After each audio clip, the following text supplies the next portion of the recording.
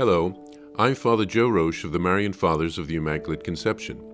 Thank you for joining us as we continue with our year-long journey reading the diary of St. Maria Faustina Kowalska from beginning to end. Today we take up from where we left off, beginning with diary entry number 1301. It is extraordinary how Mother Irene has so much light from God concerning this whole matter. She was the first to allow me to carry out the Lord's wishes, although it was not until 2 years after the revelation that she became my superior. And despite this fact, she was the first to go with me when the painting of the image was first undertaken. And now, again, when some things concerning the Divine Mercy are being published, and small holy cards are being printed, again it is she who is going with me to take care of this matter. God has ordained all this in a mysterious way, because this was begun in Vilnius, and now God's will has so directed the circumstances that this matter is being continued in Krakow. I know how pleasing this superior is to God. I see how God is directing everything and wants me to be under her protection during these important times. Thank you, Lord, for such superiors who live in the love and fear of God. That is why I pray for her most of all, because she has put herself out the most for the sake of this work of divine mercy. September 29th, 1937. Today I have come to understand many of God's mysteries. I have come to know that Holy Communion remains in me until the next Holy Communion. A vivid and clearly felt presence of God continues in my soul. The awareness of this plunges me into deep recollection without the slightest effort on my part. My heart is a living tabernacle in which the living host is reserved. I have never sought God in some far-off place, but within myself. It is in the depths of my own being that I commune with my God. My God, despite all the graces, I long without cease to be eternally united with my God, and the better I know him, the more ardently I desire him. Jesus, Mary, and Joseph.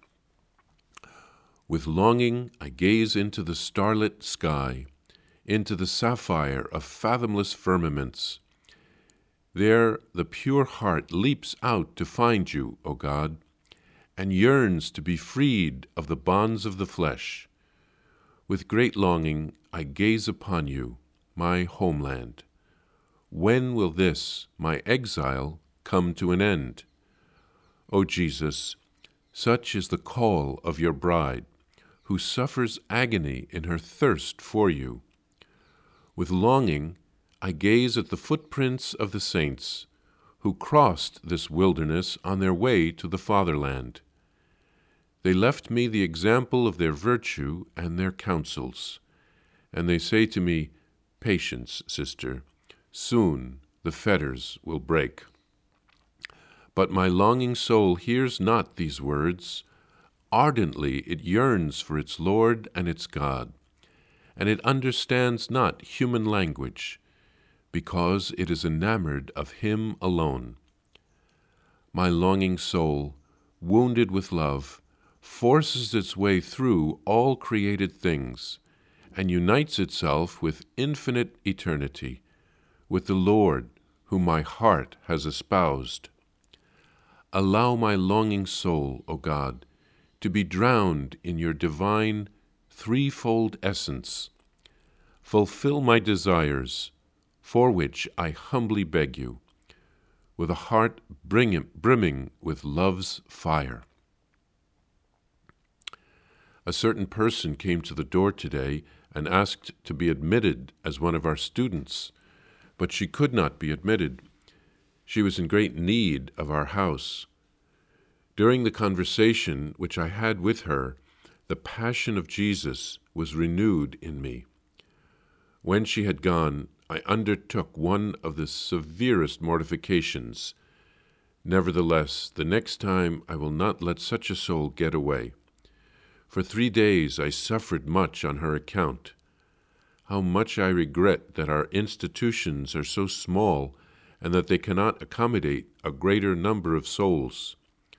My Jesus, you know how much I grieve over every straying sheep. St. Faustina writes of her superior being given special graces from God to understand the need to assist in the promulgation of the Divine Mercy message and devotion, and she cooperated with these graces. She did what the Lord was inspiring her to do. So St. Faustina is very grateful to have such a superior, and she prayed for her. Faustina was given an extraordinary grace. Holy Communion would remain in her from one communion to the next. So she literally became a living tabernacle. When we receive communion in the form of the host, the bread that we consume decomposes, and the physical presence of Jesus in us ceases after several minutes, maybe up to 15 minutes. But St. Faustina always had the physical presence of Jesus in her, not just spiritual. Faustina writes some beautiful prayer poetry here, expressing her longing to be united with Jesus forever. We should have such a longing in our hearts. It would help us to put the problems that we face here on earth into the proper perspective.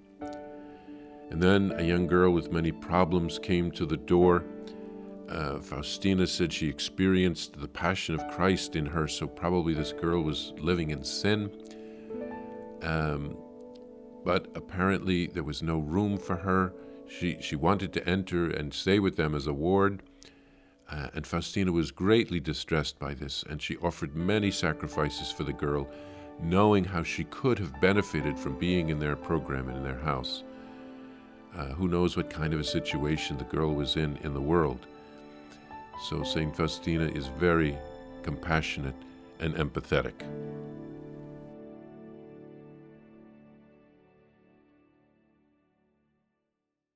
Please follow or subscribe to this podcast to receive the latest episodes and updates.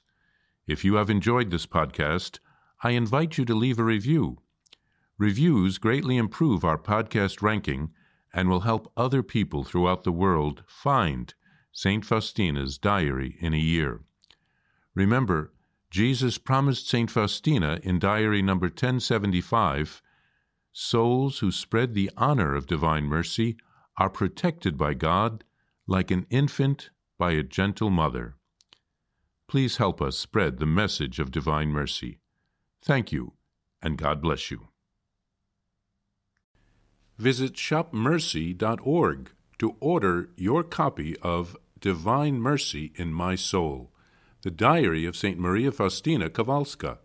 It's available in print in English, Spanish, and Polish, and in English as an ebook, available now on shopmercy.org. Are you enjoying this podcast? I invite you to listen to more shows brought to you by the Marian Fathers of the Immaculate Conception. Join us daily for enriching spiritual content, which will help you on your journey with Jesus Christ. Simply visit DivineMercyPlus.org for a complete list of our shows. That's DivineMercyPlus.org.